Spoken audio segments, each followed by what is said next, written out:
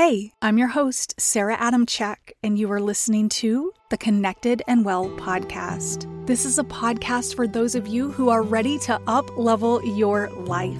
If you're ready to become more mindful, stick to the habits you create, shed stress and overwhelm, and shift your mindset from limiting beliefs and fear so you can hop off the sidelines and go create your dream life, I've got you. Join the conversation. Let's go.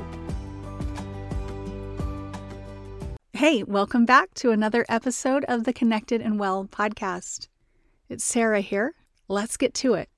Let's chat about you for a moment. What's pouring out of your cup?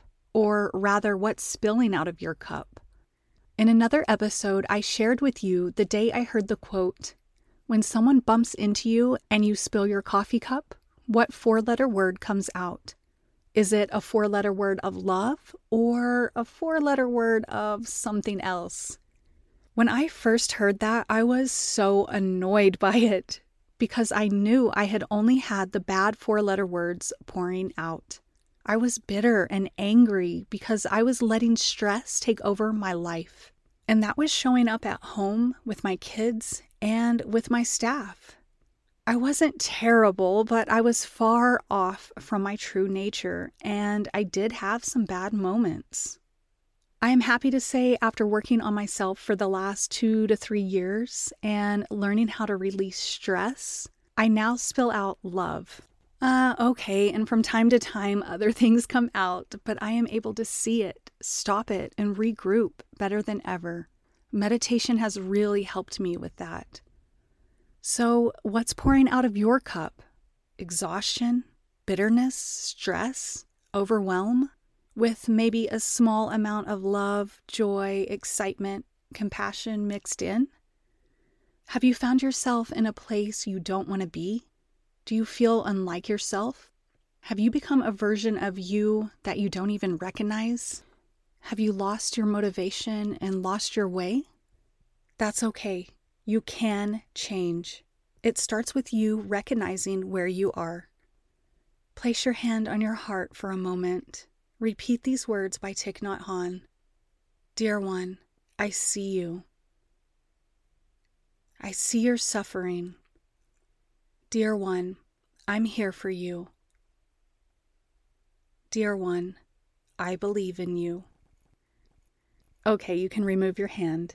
So maybe you are overpouring into everyone and everything and forgetting to pour into yourself. You need more self-care, self-love. You need to say yes to you more. But you also need to learn to manage stress, overwhelm, and burnout. Learn to manage triggers. Let go of inner child hurts and past trauma. See a good therapist. Start saying no to things that you don't want to do and clear space on your calendar for fun. You also need to take a look at your life. What is causing you to feel this way? To feel low and to feel strife? Are you getting enough sleep? Are you eating healthy? Drinking mainly water? Those 3 things alone could help contribute to how you are able to show up in the world. Also, take a hard look at other external factors. How are you letting these factors affect you? Are you able to let the stress go and let things flow through you? You will hear me say this over and over. If your job is causing you more harm than not, get a new one. Or ask to take on a different role or reduce your hours. If you are not yet in a position where you're able to manage your stress and burnout, that may be the only way to improve your life. I know that sure saved me. And then once you learn how to manage and release stress, your external world will not affect you as much. We want to get in a place where everything around us isn't really causing us harm or causing us trouble because we're just noticing it and letting it flow through us. But I know it's hard to get to that place. That's why you're here. You're learning. You're growing. You'll get there. So try these things to begin to heal. Now, of course, everyone is different, so some of these might not even work for you, but they're worth a try. Get outside. Get in water. Have a dance party. Turn up the music and crank up your endorphins. Turn off your devices, unplug. Do yoga, breath work, meditation. Get moving your body, exercise. Try EFT tapping. Jump in cold water or try cold plunges or cold showers. That will really shock your system and you'll have to learn how to breathe through it. The list could go on and on. And can you do things to fill up your cup?